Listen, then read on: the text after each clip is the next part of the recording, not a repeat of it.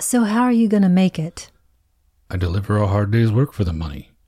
I just want the chance, it'll come. I believe in America. I follow the rules. Everybody's got their own hard times these days.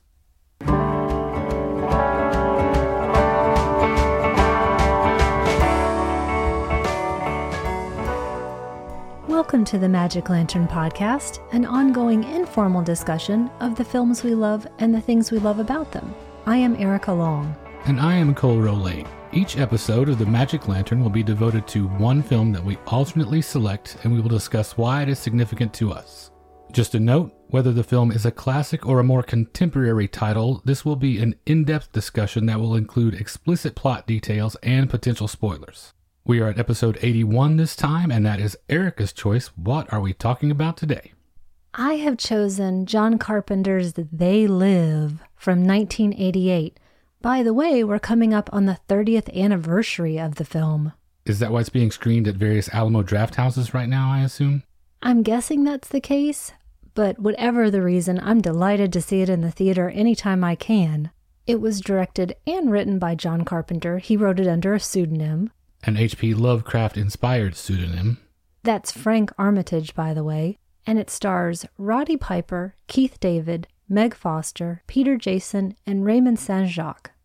A drifter discovers a pair of sunglasses that allow him to wake up to the fact that aliens have taken over the Earth. Let's get right to it, and we begin with the Universal logo from that time. It seems really appropriate for this, that this is the globe that we push into from space. And not just thematically appropriate for the movie, but for all the things that the movie draws on. The history of monster movies, the history of sci-fi films. So many of which classic examples were turned out by Universal Studios. I assume this movie had you right away because we start with a train. Yes, it's trains, it's John Carpenter's name in the title, it's a nameless drifter, it's a veritable gold mine.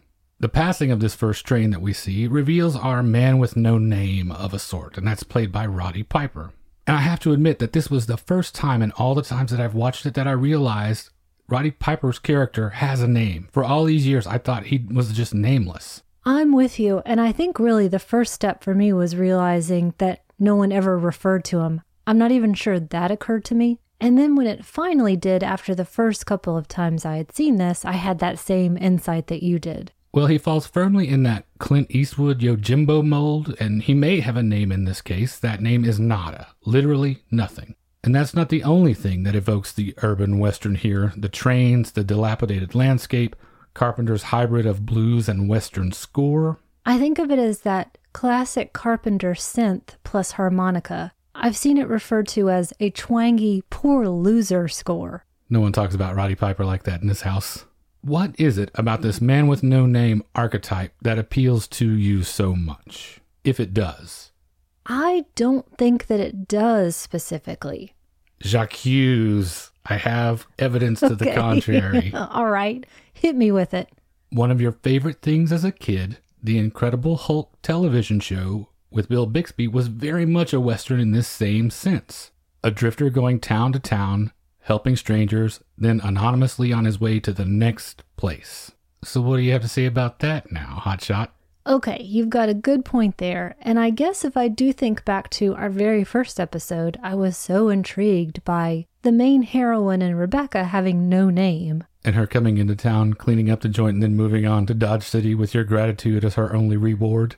Sort of, but along the same vein, I'm thinking of a specific example here, and that example is Shane. I still haven't seen it, and that's because as a kid, when I learned what the concept was, that he leaves at the end, it was so confusing to me. Probably because I'm pretty literal-minded, as you know. It was really hard for me to grasp the idea that you would come to a place, clean it up, make a good life for yourself, and then turn your back on it.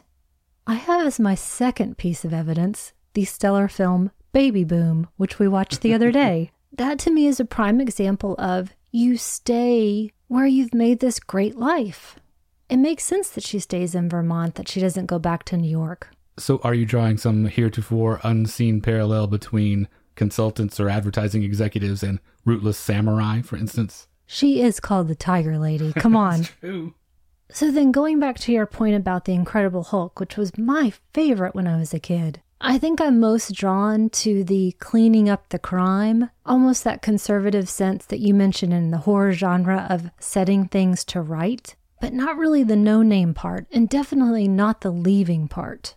It may be similar for me. We all come to these tropes at different points in our lives, and for me, the blueprint for this was the Lone Ranger television show with Clayton Moore and Jay Silverheels. We're responding at that age to storytelling traditions that we can't even articulate, probably.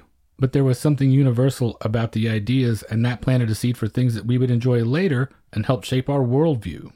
For you, I guess it's the cleanup part, but not necessarily the leaving, like you say. For me, it was those ideas of loneness, not loneliness, but loneness. That was an incredibly appealing idea. Independence, justice, I definitely am on the side of that as well.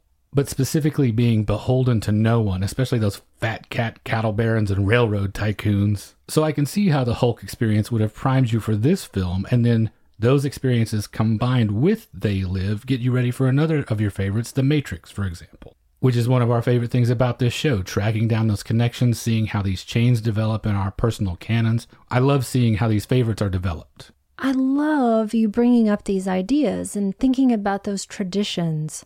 I'm sure I'm not alone. I thought of the Grapes of Wrath, especially when they get to the homeless camp, and the spirit of how people operate there. Going back to the Lone Ranger and the Hulk for a second, I'm assuming that you and I, even though I'm an only child, so I spent a lot of time alone, and you of course have siblings, that we were probably both the kinds of kids who dreamed of putting our hobo packs together and hitting the road. Not dreamed of, did. Ran away more times than I could count when I was 6 or 7 years old. Lord. Took peanut butter and jelly sandwiches, maybe made it 2 blocks, maybe lasted 15 minutes. And when Nada first appears, he's literally got the bedroll in the pack. So we know he's a wanderer. He's still literally on the wrong side of the tracks. We see what I take to be the outskirts of LA. We see the graffiti. We see true pictures of homelessness and transience. And it spells to me no hope.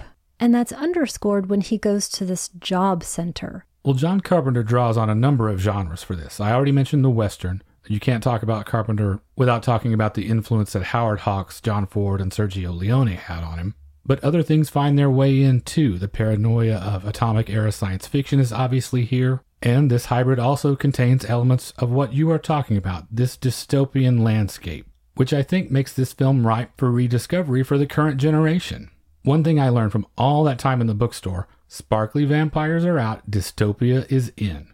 You walk into any young adult section anywhere, and you'll see that it is big business these days. So I wonder how Hunger Games fans, for instance, would view this. Granted, being hunted for sport is probably not an apples-to-apples comparison to looking for assistance in finding a job. What would you rather have? Would you rather be shot at with arrows, or would you rather have an uninterested bureaucrat looking at her watch while you're telling your sob story? To me, that scene, coupled with that PA message about food stamps being suspended due to a computer error, are straight out of 1984. And it does seem fitting at any point for there to be a little 3x5 note card up there saying, "Wanted, fit male, must have lots of meat on him, available for a hunt this Sunday." It's really intriguing to me that you mentioned that new trend in YA fiction. I had no idea that it was going that heavily dystopian. I don't remember it being the case when I was a kid. It seemed to be all computer hacking and kid adventure. Well, what would John Carpenter tell us? It's just a further indictment of the times we live in. I remember 1 or 2 things like that from when I was that age. But even the stuff now that's primarily something else, wizards, stuff that's based on mythology, it's not just straight stories like that. There's a touch of the apocalyptic to all of it. If we don't win this battle, it's the end of the world. I think back to those science projects and reports I did in school. First realizing the concept of recycling and begging my parents, to the point of tears, for us to get started with it. I think I still felt like I could do something, and I guess now it feels like there is no hope. We're so beyond that point. So take a lesson, young listeners. Just give up now. There is no hope. Your friends, the Magic Lantern. XOXOXO. Well, let me bring up another bright spot in that landscape of 1988. I realized as Nada is telling the worker in this employment office that he's from Colorado, but the banks have dried up, causing him to have to move on. That maybe some of our younger audience members might not get the context of that. I'm sure you did. You talking about savings and loan crisis? Is that what you mean? I am. I remember that vividly, though at least to my family it didn't have a significant repercussion. But to give you some context, in the 80s and 90s, a large number of savings and loan associations failed. It was something like over 1,000 out of the roughly 3,000 across the country. If you think back to It's a Wonderful Life, it's sort of that idea. So interest rates were climbing and these S&Ls were trying to borrow against the deposits that they had on hand. But when they couldn't keep pace with those rates, they became insolvent, which means people lost their money. And I'm thinking about all of those things as I'm watching Roddy Piper play that scene so beautifully, trying to be friendly and sympathetic in the face of anger, in the face of someone who does not want him there. So there's no hope to be found there, no chance to be found there. He's got to keep moving on. He next sees a street preacher, that's Raymond Saint-Jacques, talking about how the human spirit has become corrupted. It's all about greed, and that we are slaves, essentially. And it's in this world that we notice that the cops are watching him, while all around us we just see TVs everywhere running the same images over and over and over again. We do have to remember, at its heart it is a B movie. It's not the most subtle film that was ever made. So what the street preacher is saying, we eventually come to know is the truth. The hypnotic images of these TVs, we see the effect that they have on people. At one point we even see Roddy Piper watching the television through someone's window, and there's a woman on screen waxing rhapsodic about the desire to be a celebrity, to be famous, and how that affords you a particular type of immortality. And it's such a ridiculous, short-sighted goal. When is the last time, for instance, you heard someone talking about Warner Baxter or Anita Page in reverent tones? Why, just the other day. Only in this house. Yeah, but it is a really eerie thing to watch because it's played at such a high effect. It seems like it's on 11. But God, it seems really real now. If you think your name is somehow going to live forever, chances are not in your favor. Chances are you're a complete idiot. It's not going to happen. And Carpenter and everyone before him that made similar observations to this, they all look like sages now, as it also obviously points to the reality television-dominated culture that is so prevalent now among the mainstream. I seem to recall, correct me if I'm wrong, you telling me a story about just talking with someone. And I think they said something along the lines of, everybody wants to be famous, don't they? Yeah, that was an argument on a Facebook thread somewhere in the dear dim past that I was having with someone. I've had similar arguments with people all along the way. When I was a freshman in college, I specifically remember being in the lounge on the floor of our dorm and someone trying to make the argument to me that Milli Vanilli was somehow culturally exceptional, worthy of adoration or emulation because, quote, they're getting paid, aren't they? Blame it on the rain, am I right? That does seem like kind of a dorm lounge sort of conversation. Those sorts of aspirations I really can't relate to anymore, and I don't think at this level the people in the film can either. But it's a level of escapism that still seems to attract them, and I think we begin to understand why. We get our first glimpse of that homeless camp, but then we're still down to the business of getting a job. Well, Roddy gets a job at a construction site, demonstrating a couple of things. One, that the character knows how to play the game. The character clearly knows how to turn on this charm when he has to. And even more pointedly, knows specifically what he needs to say. And on a performance level, Roddy Piper is great at this. The guy is very charismatic, so you could see how this regular guy, hard worker, straight shooter, gleam in his eye, of course you'd want to take this guy on.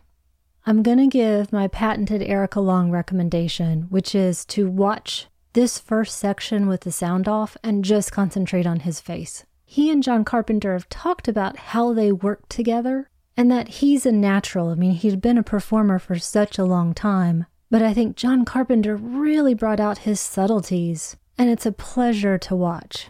And then this experience is about to get a lot more pleasurable, and that's because Keith David is in this movie. Keith David, the eternally solid dude to the rescue. When is he going to get his own starring vehicle? I hope before Carpenter retires for good that he takes a page from his own Masters of Horror entry Cigarette Burns and directs David in a film so horrifying that it literally makes everyone who watches it go homicidally insane. I'm going to take a big right turn from that and say that I really want to see him dance. He's a trained dancer. Give me some of that. Well, he steps in to offer him help, shelter, whatever guidance he can. He sees that this is the new kid in town, basically, and just like you would hope Keith David would, he offers to take him under his wing. It's the first person that we see that treats him like a fellow human being, that isn't questioning his motives or treating him like garbage. Well, he takes him to this camp, this Hooverville, essentially, where they all live. And in this dystopian nightmare, we have all these scenes of domesticity playing out. Kids playing hopscotch, a mother reading to her child, dinner being prepared. It put me in mind of the forgotten man, quote unquote, in the FDR sense of that phrase. The forgotten man as referred to in My Man Godfrey, people struggling to make a normal life out of abnormal, less than ideal economic circumstances. The major difference being that in Godfrey or something like Sullivan's Travels, there was much more of a sense of we're all in this together, rich or poor, don't forget it. When we have the introduction of Peter Jason as Gilbert, that's where it definitely reminded me of the camp in The Grapes of Wrath. That sense of we are in this together, that we are human beings, not poor trash. It's the idea of use the tools that you have, literally, to make this entire place work for all of us. It was also really interesting for me to see here that we see races of all kinds, that we see people of multi-generations, mothers, fathers, children, couples together, the elderly. And specifically for me as a young person when I first saw this, I guess I had this worldview of sci-fi specifically that it was very white, seemingly. So it seemed to really broaden my perspective of what this kind of film could be. And it also seemed just more representative of the world. So it only took us 50 years to figure out and present on screen that homeless populations were not just all white people, that included studio moguls in disguise or disgraced bankers. And the message is no longer that we are in this together with the rich. It's now us against them. Definitely. Because as in 30 years later with something like The Overnighters, these are still the bottom of the barrel, according to the rest of society. It's very much class warfare. And it seems like those TVs that we see dotted around, that's the opiate that's been given to distract you from what's going on. And some people are definitely content to zone out in front of it. Well, Carpenter is not pulling his punches with any of this. The sedated audience or the people in charge. He has gone right past this idea that the playing field is going to level if we just pull ourselves up by our bootstraps. A sentiment that you actually hear coming out of Piper's mouth shortly, straight into armed insurgency and open revolt. For a movie that so many people, I think, fondly remember as fun, it is a very bleak outlook. I'm one of those who has this vision of the film as being this fun thrill ride, and it's not. At least it's not to me anymore. I'm fascinated by those two viewpoints that we have. Nada talking about how he follows the rules, and that should eventually be its own reward. And then Keith David playing Frank Armitage here, who is voicing violence, who's been pushed to that point. He has a family, a wife and 2 kids in Detroit. He's been gone from them for 6 months. And that was again based on a financial situation. Steel companies closed down. And he voices things that people still feel now, which is that CEOs took the tax breaks, and maybe we should go after their cars instead, and their lives maybe with a sledgehammer. This is where I was asking a question that I think you were asking yourself a little earlier. How long has Roddy Piper been in this situation? He's clearly savvy enough to know the ins and outs of things, but he admonishes David to have more patience with life. And he gives that spiel about how America, if you follow the rules, opportunities will come. In the current cultural climate, does this come off to you as a combination of naivete and a little bit of white privilege, maybe? It seems real easy for him to say.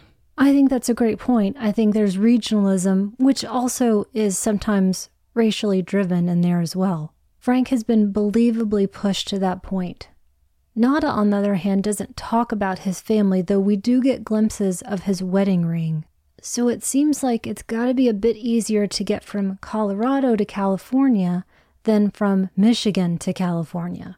And this could just be me as well, but I think about the fact that he still has his tools. So at some point, he hasn't had to get to the place where he has to sell everything just to survive one more day. And I think about your white privilege comment. If Frank had invoked that idea of, well, let me speak to the union boss, it seems like he would have been kicked out. Yeah, now that you say that, it puts me in mind of something like Blue Collar, where these divisions are very clearly in place. Again, it's painted in broad strokes. It's a B film. It's not built to withstand that sort of scrutiny. This thing you say about going from Colorado to California, or even further from Michigan to California, it's something that I innately respond to, this idea of going where the work is. You're talking about my people, Okies. I have family in Red Bluff, California to this day because of that Dust Bowl migration. One of my favorite aunts, Aunt Dorothy, she went through that when she was young, and she was the best. Have I ever told you about her before? I don't think so. She was pretty freewheeling, very entertaining, but you could tell that she never forgot about those days because of little things. Some people that lived through the Depression would save string, buttons, anything that they thought might be useful in a pinch. Her thing was that when we went out to eat, she would always bring the biggest purse she had. Oh my goodness, I can see where this is going. And God help the restaurant if they serve free bread or rolls before this meal.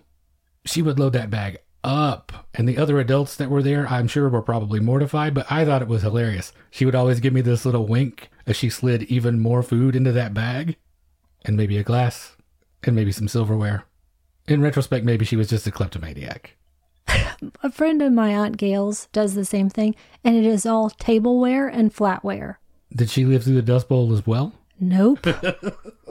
That reminds me, my dad was telling me stories about my grandpa when he was a kid, my dad that is. My grandpa would have to travel to find any available work, and that would take him to places like Ohio from Virginia and beyond. Because it didn't matter where he had to go, he had to find something to take care of his family. And that brings me all the way up until today when you have a film like The Overnighters and you see how those migrants are treated as well. It's the same situation.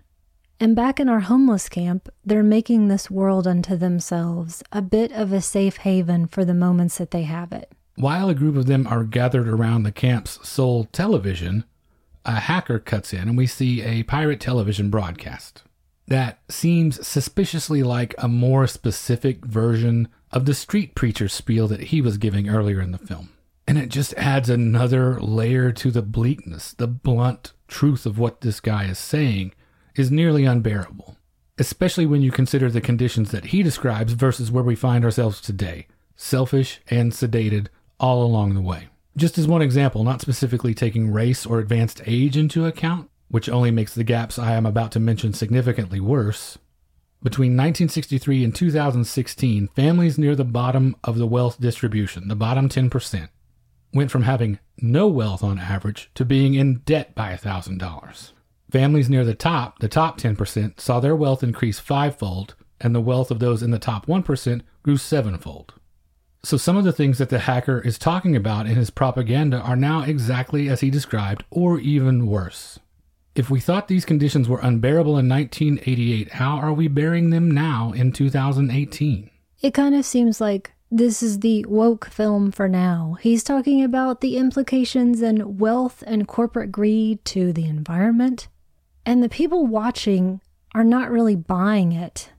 And with some statements that he makes are actively annoyed by it. It's just an interruption. And so even in my relatively privileged position here, I feel like I can't bear it. I'm going to bring up my recent Facebook beef, if that's okay. Okay, what did you do now? I got into an argument with a total stranger that went absolutely nowhere because the guy's a jerk.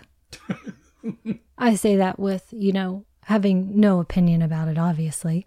So when this person in the movement talks about these people keeping us asleep, selfish, and sedated, it made me think about what this guy was saying. A friend of mine posted something along the lines of, we need to keep paying attention. And one of the daily posts that we see now about the latest, most terrible thing happening. And this guy was all smiley faces, emoticons, about how everything's going to be fine, and why don't we just talk about music? I responded back to my friend only, and this guy decided to engage with me about how talking about my opinions was like talking about my bowel movements. Nobody cares, and I'm probably losing friends because of it. This incensed me, obviously. It went on and on and on until I just stopped. And so now watching this film, I'm assuming that that guy is collaborating with the alien races who have taken over our world. And do you want to say who that was? I found out later that he is a member of a pretty hugely famous country band, and I'm not going to mention, but it rhymes with Schmaschwolf-Blatz. I'm going to tell him you were fighting with the drummer from Rascal Flatts. Yeah, screw you, pal. Okay, this dirtbag is probably a millionaire and sits atop a throne from which he could talk to his audience about things that are important. And instead, he wants us all to smile and shut up. So screw you, pal. This is pretty exciting. Our first genuine celebrity beef. We should take to Twitter with this right away. Anyway, he could probably crush me like a bug, but I'm sure he's never going to listen to this show. But it's at that moment that we see the preacher being led away by Gilbert into this church that's across the street from the camp. It's a pretty shifty looking church, by the way, those green lights coming out of it. Yeah, what's going on in this church? Chemicals, sunglasses, recordings of a choir covering a secret meeting. Roddy goes to investigate and is surprised by the street preacher there. We see that message on the wall. They live, we sleep. There's all kinds of talk on the streets, and everybody is spouting these conspiracy theories. They all sound nuts, or do they? Here, for me, is where the true horror is found. If you talk long enough to anyone you know, you will come to find out they believe in something absolutely bananas. For example, mermaids, or that the Holocaust didn't happen, something like that. It may take a while to find, but believe me, it is there. So we work awfully hard to not reach that place with people we know. To have to face up to that madness, and when it comes into focus, when we're ambushed by it, that's the scary part. And the other frightening part, we are forced to confront this idea if presented with the irrefutable proof, and I'm not saying crackpot theories, but provable, accessible facts. Do you join in an unwinnable fight? That wealth inequality statistic I cited, for example, how much has to accumulate? How much has to be true to tip the balance for you? To move you first from complacency to, say, activism, and then finally from activism to open revolt. Again, this is supposed to be a fun thrill ride, but I feel like Carpenter is holding our feet to the fire. He's making us make a choice. A little ironic that he's using someone with as much carnival barker in him as Roddy Piper, but still making us look directly at this. I wonder, and I'm speaking only for me, for no one else, how selfish that answer goes. Is it how much would be taken from me or mine before I actually do something? But maybe also I watched too many movies that were of that unnamed hero righting the wrongs because their entire family had been destroyed, for example. I love that you mentioned starting to really feel the horror here as well. To give some more context as well, in this period, I'm sure you remember this too, the Reagan administration had gutted the budgets for mental institutions, for state-run institutions. And so when we were kids, a significant part of this homeless population, people thrown into the streets, were truly mentally ill. So you might actually come upon people spouting theories like this.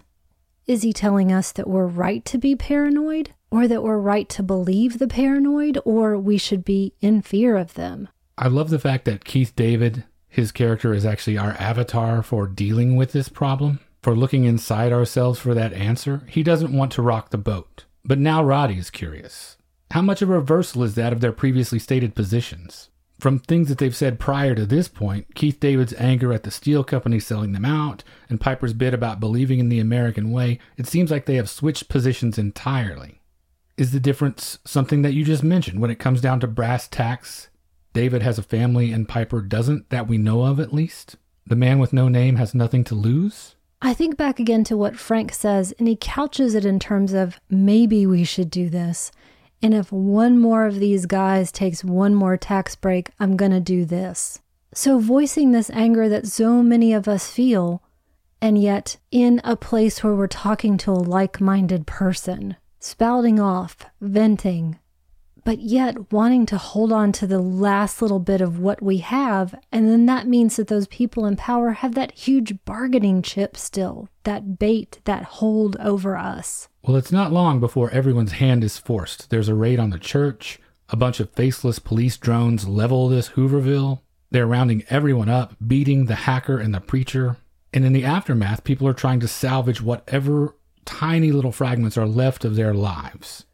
I just want to stop you there because the moment when they level this Hooverville is when it became deadly serious for me. And I actually wrote that down. I remember this is fun, but this is deadly serious because we see the time taken to hurt these people, to destroy everything that they have, including for some of them their lives. At no point does John Carpenter step away from this, and we're on the side of this Hooverville. So there's no deep state. This is just the state, leveling total destruction on people who have not earned it. Well, what Roddy manages to salvage from all this mess is a box of his sunglasses from the church. And he tries them on for the very first time, and his eyes are literally opened. And it's a black and white world of subliminal messages everywhere. Obey, marry and reproduce, no independent thought, consume, watch TV, stay asleep. He sees his first well-heeled alien. He accosts a Martha Stewart alien in the market. I think it's really interesting, too, that the real world, quote unquote, is gray. It's in black and white, which to me makes that obvious connection to these atomic age films that you had mentioned, and that we're constantly being told to consume in some way or another, so that every available surface, every space has some sort of message like this. And then to the aliens themselves, this was a big reveal for me. It's like we see the flesh being stripped away to the horror beneath. And John Carpenter specifically did not want the aliens to look like high-tech creatures. He wanted them to look like walking, rotting corpses. Again, not the most subtle thing, but to resemble corruptions of human beings. Speaking of not the most subtle things, there's a device used here that becomes, appropriately enough, clumsy with overuse.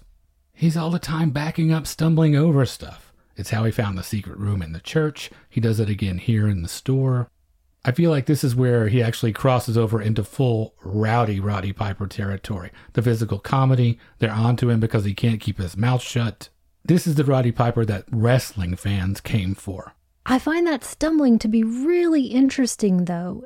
It's this total reversal of this typical 80s action hero. He makes mistakes. He's not indestructible. So I actually liked that element of it. I get it once, but not twice.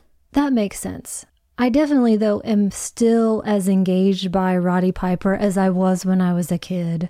Is that how you knew him first? Did you know him as a wrestler primarily instead of an action hero? Oh my God, 150,000%. I could spot that kilt from a mile away. I wasn't a huge wrestling fan, but honestly, when I was a kid, it seemed just pervasive. It seemed to be always on some channel at least. Maybe that was a regional Virginia thing. Maybe it was the 80s. I'm not sure.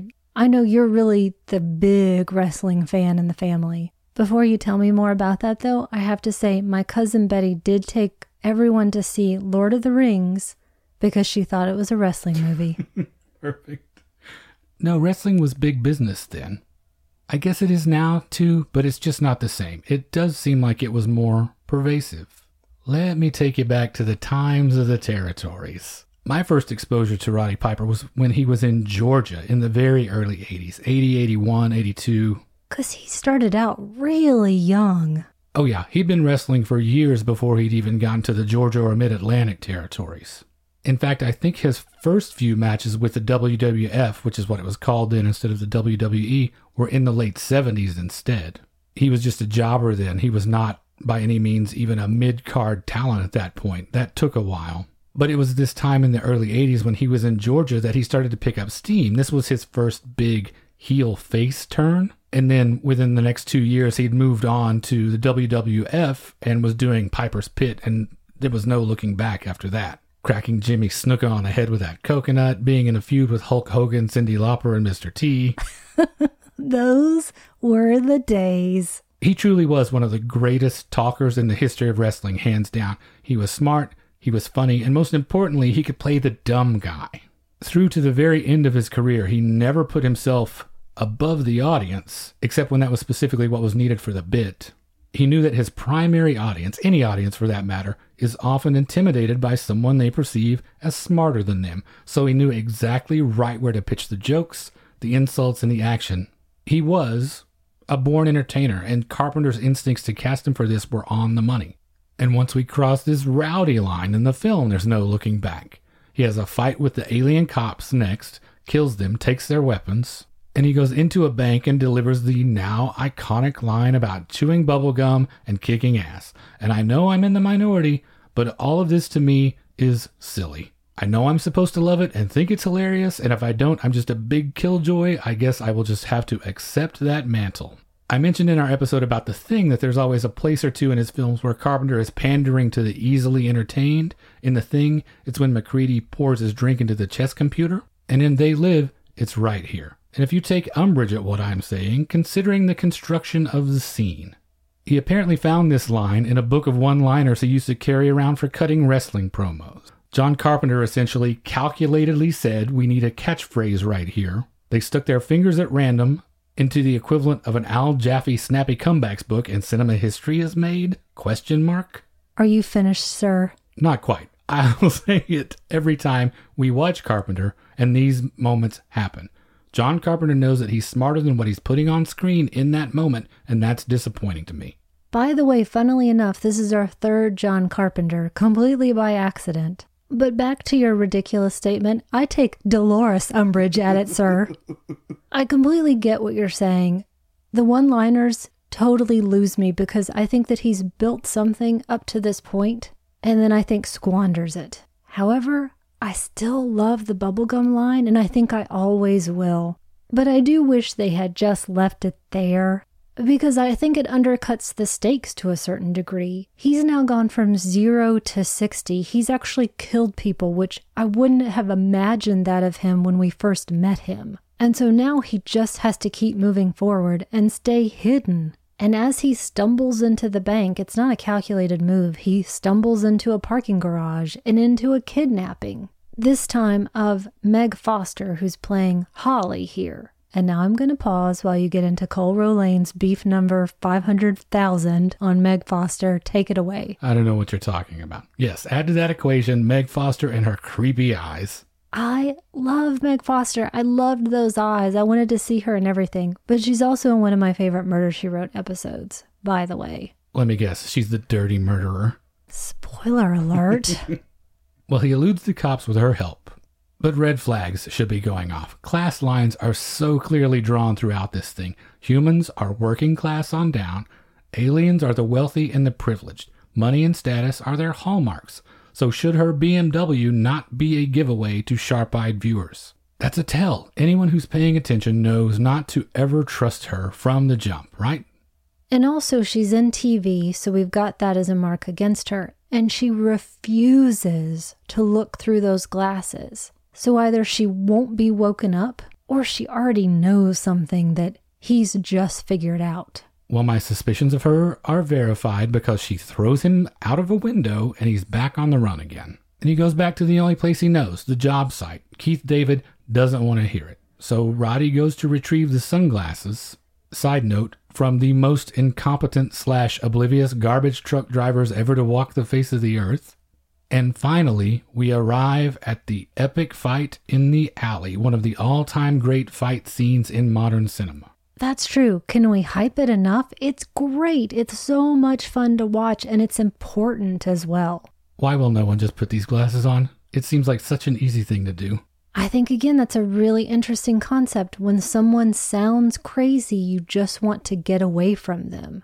You mentioned before that distance that we try to keep so that we don't learn that important thing about this person that would make us not like them anymore. And he's trying to shout it from the rooftops. We don't want to be woken up sometimes. So it's really important because this is not two enemies. This is people who like each other and don't want to hurt each other.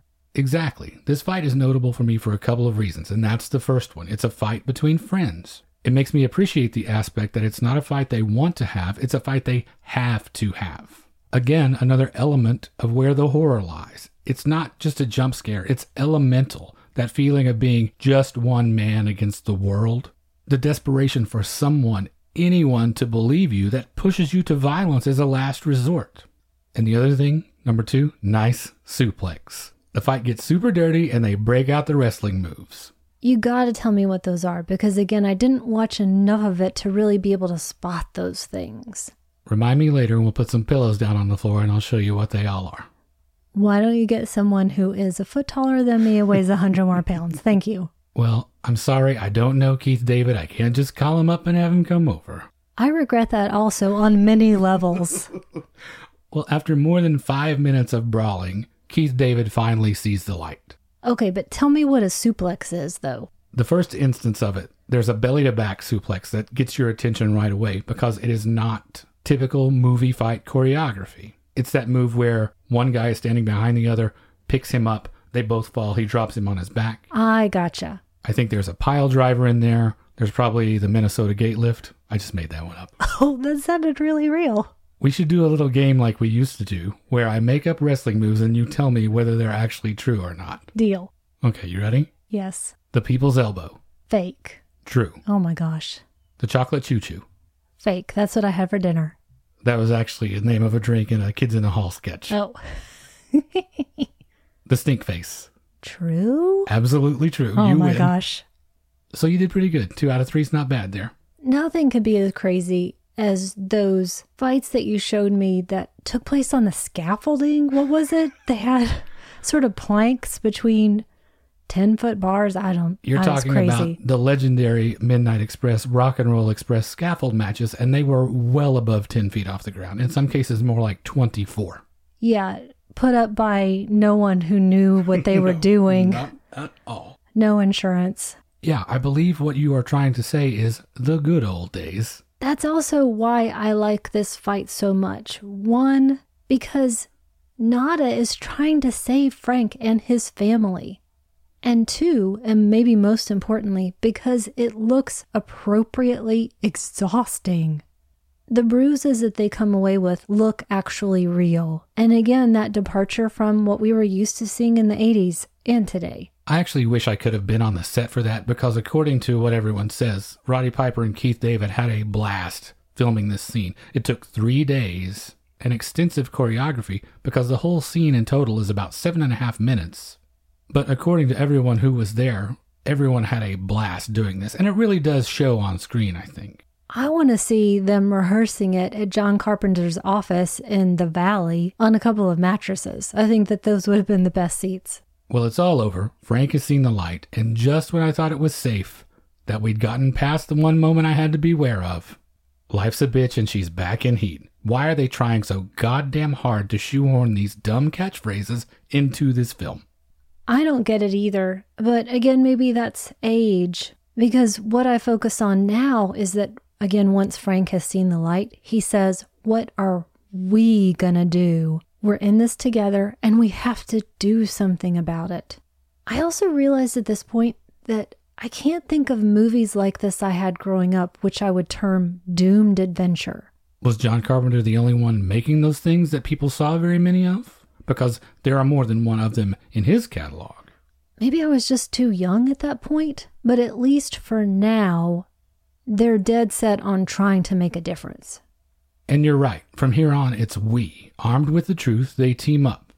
Gilbert from the church turns up again, and I remember that when I saw this the first time, the paranoia had already grabbed me. How did Gilbert get away from the cops? He tells them about a meeting tonight. Is this a trap? Trust no one. How about you? Do you remember how his return affected you, or was it just when you saw Meg Foster again later? It was here, and it was a bit earlier as well when we catch him in the church the first time. He seems so shifty, and also he just seems more prosperous. But I could be thinking of other characters that Peter Jason had played as well. It seemed like he was generally on the side of the corporation or the big guy. Well, they go to the meeting, and the resistance is organizing, upgrading to contact lenses from those conspicuous sunglasses. They have scored some alien tech, one of those wristwatch communication teleportation devices. We learn that most humans sell out right away, no surprise. We are the third world to these aliens. All of which leaves me with one question, perhaps the most important question of the film. How is anyone in this 80s style revolution going to know who's in charge if no one is wearing a Che Guevara style beret? Now that you say that, is that the tip-off that Meg Foster is bad because she's wearing shoulder pads? No, the tip-off that Meg Foster is bad is that she's bad. And she shows up. An even bigger killjoy than me arrives. Meg Foster's here to ruin the party for everybody. Okay, we're on totally different sides of this because I'm still a big Meg Foster fan. And I love that moment when she changes her voice and asks if he's okay because I was still believing her then. You are a total sap. I guess so. This is why you're not going to be in charge when the shit goes down. So I don't get to wear the beret because I look really good in berets. You can be the image that we put on posters. You can be the figurehead, our fashion plate. At any rate, the police show up and start mowing down civilians left and right. Someone obviously ratted them out. Gee, I wonder who that was. And our heroes find themselves trapped in an alley. But fortunately, that watch they were given was apparently from the Deus Ex Machina line. So they miraculously make good their escape and drop into the alien complex. One thing I noted from the guards on duty, these aliens may be from an advanced race, but their guards sure talk like dumb humans. And so they're crashing the big party, and they take a moment to put their guns away. Sure, it's the guns that make them stick out.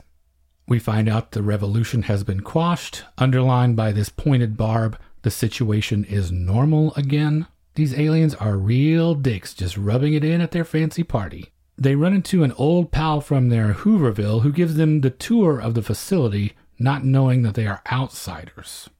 Now that you've seen all the benefits, do you sell out? Have we not already? I love this touch. This feels like them stumbling into the oil baron's ball from Dallas, complete with this guy who at the beginning had been the one being so annoyed by this pirate TV signal. And he's just a cigar-chewing, every guy dope who brings in what is my favorite touch for this whole thing, letting us see behind the scenes of what makes a collaborator. All of these phrases that he uses, like they got their act together, meaning we don't need to understand how anything works and that it's all just business, but they're going to let us have a part of it. So it's not even as though everyone has the goods. It's the bait. It's the promise of what you can have if you just go along, step by step, until there's nothing else left. And so it's as if the aliens don't really matter. We already gave up. It's not even necessary. Our greed is the thing that takes over the world. So even if they weren't there, would we still do the same thing? I don't see them as much as interstellar oil barons as much as I think we're sitting around with a bunch of alien Winston Churchills who have just made that sick burn on us and now we're just haggling over the price, quote unquote. And another thing, how come these aliens give full access to this facility to any Yahoo that is basically still just a servant, a recruiter? He was homeless just days ago. He wasn't exactly connected, a mover and a shaker. I guess the assumption is that no one that's unauthorized could get in here and so therefore it's safe? I just assumed it's because it's already a foregone conclusion. That we're all so stupid that once we're actually given this bait too, we'll just go along with it. So what do they ultimately have to fear? Nothing. And in terms of our greed and the selling out that we're doing, there's a moment here when things start to go sideways that the phrase, your own kind, gets tossed out, which is a particularly vicious bit of dialogue if you read between the lines. Aimed at Keith David, that's even more freighted. It takes on the specter of Uncle Tom. And if you didn't get the idea before, surely you can't miss it now. The underclasses are perpetual slaves. It's all that they've ever been. Some obviously much more literally than others. But this idea of what's wrong with having it good for a change, especially at the expense of your brethren, is one that carries a very particular sting in our culture, certainly. But Roddy and Keith are not going out like that. They storm the television studio. They miraculously find Holly, who is an asshole and shoots Keith David in the head. Roddy kills her. Good. And in his final act, he takes down the transmitter. Well, actually, in his final act, he gives them the finger. Good old Rowdy Roddy. Do you have a problem also with that touch of the finger? Is that also one of those kind of dumb things to speak down to everybody? Or do you appreciate it in the moment? I'm ambivalent about it. It doesn't strike me as dumb as the other things, the intentional forcing of the catchphrases, because it is very much in the spirit of the film to be anti-authoritarian. And it seems to fit with the character in the moment. It doesn't feel shoehorned in at all. Is it smart? No. But it doesn't feel as obvious and ham-fisted as either the catchphrases or the very last scene of the film. 1 second before we get to that, because what his action has done is to awaken all of us, whether we like it or not. Without this transmission, everyone can see the aliens for what they really are, and the very last thing we see is a naked lady on top of one of the creatures. Boing, the end. I will say, though, that the message that I do take away from that, regardless of that annoyingness, is don't bang aliens. That plus, okay, now we know, what are we gonna do, if anything? It's a valid question, and it's been a valid question as long as there have been people, basically. In this case, it was a shot at Reaganomics and that yuppie culture, but today, in some ways, things seem worse, more polarized even. I think it's a mistake to fall back on that, though. It's easy to be swept up in the circumstances you find yourself in at the time, but I think anyone that ever takes the long view of history knows that these things are just constants. There's fluctuation, obviously. The only thing that truly changes significantly is the technology, but all of these cycles, the wealthy further enriching themselves by putting their boots on the necks of the poor, that's not news. Power consolidating itself to remain ensconced is not news. Best not to think about it too much, and you should definitely not put on those sunglasses. And even with that long view of history that you're talking about, I know you're not saying, so ultimately everything's going to be okay, because it's not, and it never was. No, by no means do I mean it's going to be okay. John Carpenter definitely doesn't mean it's going to be okay, and I tend to agree with him in most cases. All I mean in that context is don't let your ego fool you in those situations into thinking that this is the only thing that's happened ever. This is the only time this has ever taken place. This is the worst time to live in. Because that is seldom, if ever, really true. Well, have we covered everything about why you chose it, why this film means as much to you as it does? What do you have left in the tank there? As I've said with a lot of our choices, I don't get tired of watching this. It now seems crazy to think that I ever did think of it as a slam bang summer movie. That's ultimately why I picked it for now. I was thinking, we haven't done much sci-fi.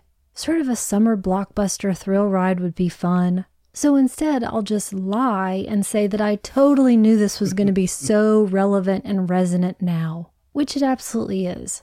I did mention how much I appreciate Roddy Piper's performance, the subtleties in the beginning. I love the way John Carpenter works as well at a character level. He's talked about how he doesn't tell us what people do, where they came from, because you don't need to know. He wanted Roddy Piper to build his own backstory and not tell him or anybody else what it was.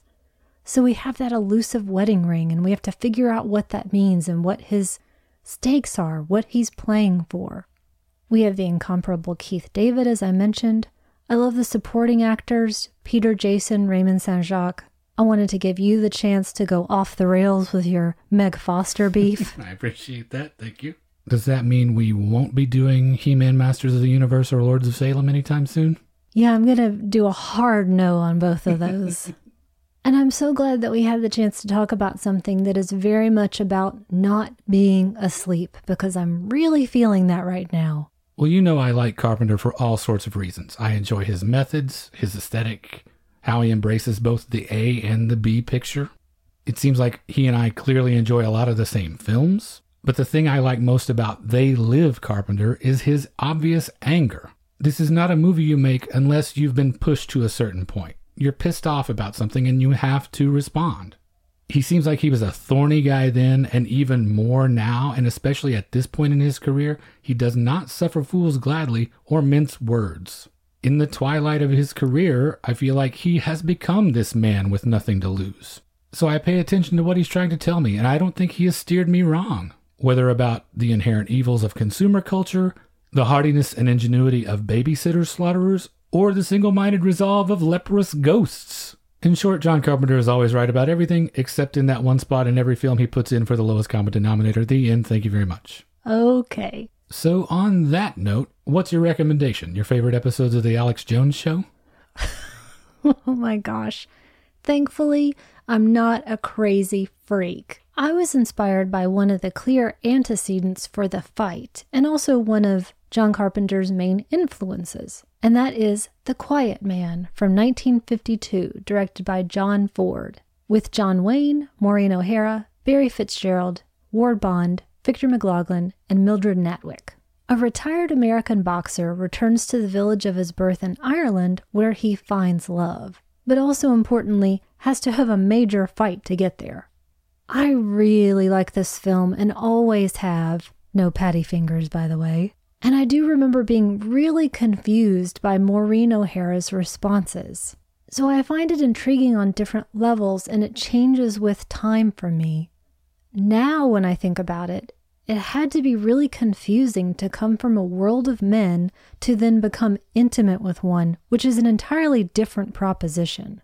But it's the fight for the money that always throws me because I would keep it. And it is a pretty epic fight, but it involves enemies as opposed to this film, which is about friends. How about you?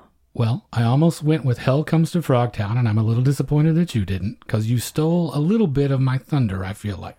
I'm so sorry, I still haven't seen that one, so I couldn't choose it. I ended up in a similar place that you did, but I think I took a much different path to get there. Wrestlers in entertainment are so commonplace now. There are 15 WWE-related titles out or coming out in 2018. So it's easy to forget these days that wrestlers were not always so prevalent on the big screen. There were a few that made their mark. Mike Mazurki, one of our favorites, did a ton of bit parts and character roles, mostly tough guys, appearing in over 100 films over 7 decades, the most notable probably being Murder, My Sweet or Nightmare Alley. You'll certainly recognize him if you see his face. There's Tor Johnson, who, quote, distinguished himself, let's call it, with his work with Ed Wood, among others. And then there's the one I want to talk about today, one that you already mentioned, the only former wrestler that I'm aware of to ever win a Best Actor Oscar, Victor McLaglen. Are you forgetting Dwayne "The Rock" Johnson for San Andreas? I don't think there was an Oscar anywhere near that production. Agree to disagree. McLaglen won that Oscar for the film that I want to recommend today, The Informer from 1935, also directed by John Ford. It stars McLaglen, Heather Angel, and Lantern favorite Una O'Connor. It's about a former IRA soldier who informs on his friend to collect the bounty that will enable him to leave Ireland for the U.S. He falls under suspicion of being a rat, and then things begin to unravel. It's definitely early Ford and is less taciturn than his later films, but McLaglen and his broadness and exaggerated physicality is really good for this period of Ford's output, I think. And for this film in particular. And I'm not the only one that thinks so. It's one of the most highly regarded dramas of the 1930s. So if you like John Ford, watch your movie and then go a little farther back in the catalog and check out The Informer. So once again, that's 2 great recommendations, The Quiet Man and The Informer. And that brings us to the end of episode 81. First and foremost, before we do anything else, I wanted to say a special greetings in Tokyo and thank you to our friend Daisuke Beppu for becoming our newest Patreon supporter. We really appreciate it. If you would like to check out the Patreon and see what things we have on offer over there, you can find that at patreon.com/magiclantern. Starting at $5 a month, you can get bonus episodes every other Monday, so you never have to go a week without having new Magic Lantern in your life. We just talked about our very favorite Mystery Science Theater 3000 episodes. And I'm thinking about going head-to-head with you about the greatest disaster film of all time. I think obviously you tipped your hand already and you will be picking San Andreas. Dang it. Tune in, though. If you would just like to get in touch with us, you can reach us via email at magiclanternpodcast@gmail.com. We're on Facebook, Instagram, and YouTube. Just search for Magic Lantern Podcast in any of those venues. We are on Twitter at Lantern_cast, and I just wanted to take a second to say thanks to everyone who has shared the show or given us feedback since last time. Laura Cannon, Andy Wolverton, Matt Gasteyer, Tim Lego, David Lawrence, Mike Scharf, Drew Tavendale, and the fine gentleman at Fuds on Film, our friends Tim and Leon over at the podcast Yeah G'day. And I wanted to also say an extra special thanks to Hunter Wolf, who left us a really nice 5-star rating and review this week. Hunter and his friends do a podcast called Overexposed that is also similar to us, a casual chat about the cinema they love. You can find us on Apple Podcasts, Google Play, Stitcher Radio, just about anywhere you find podcasts, we're there.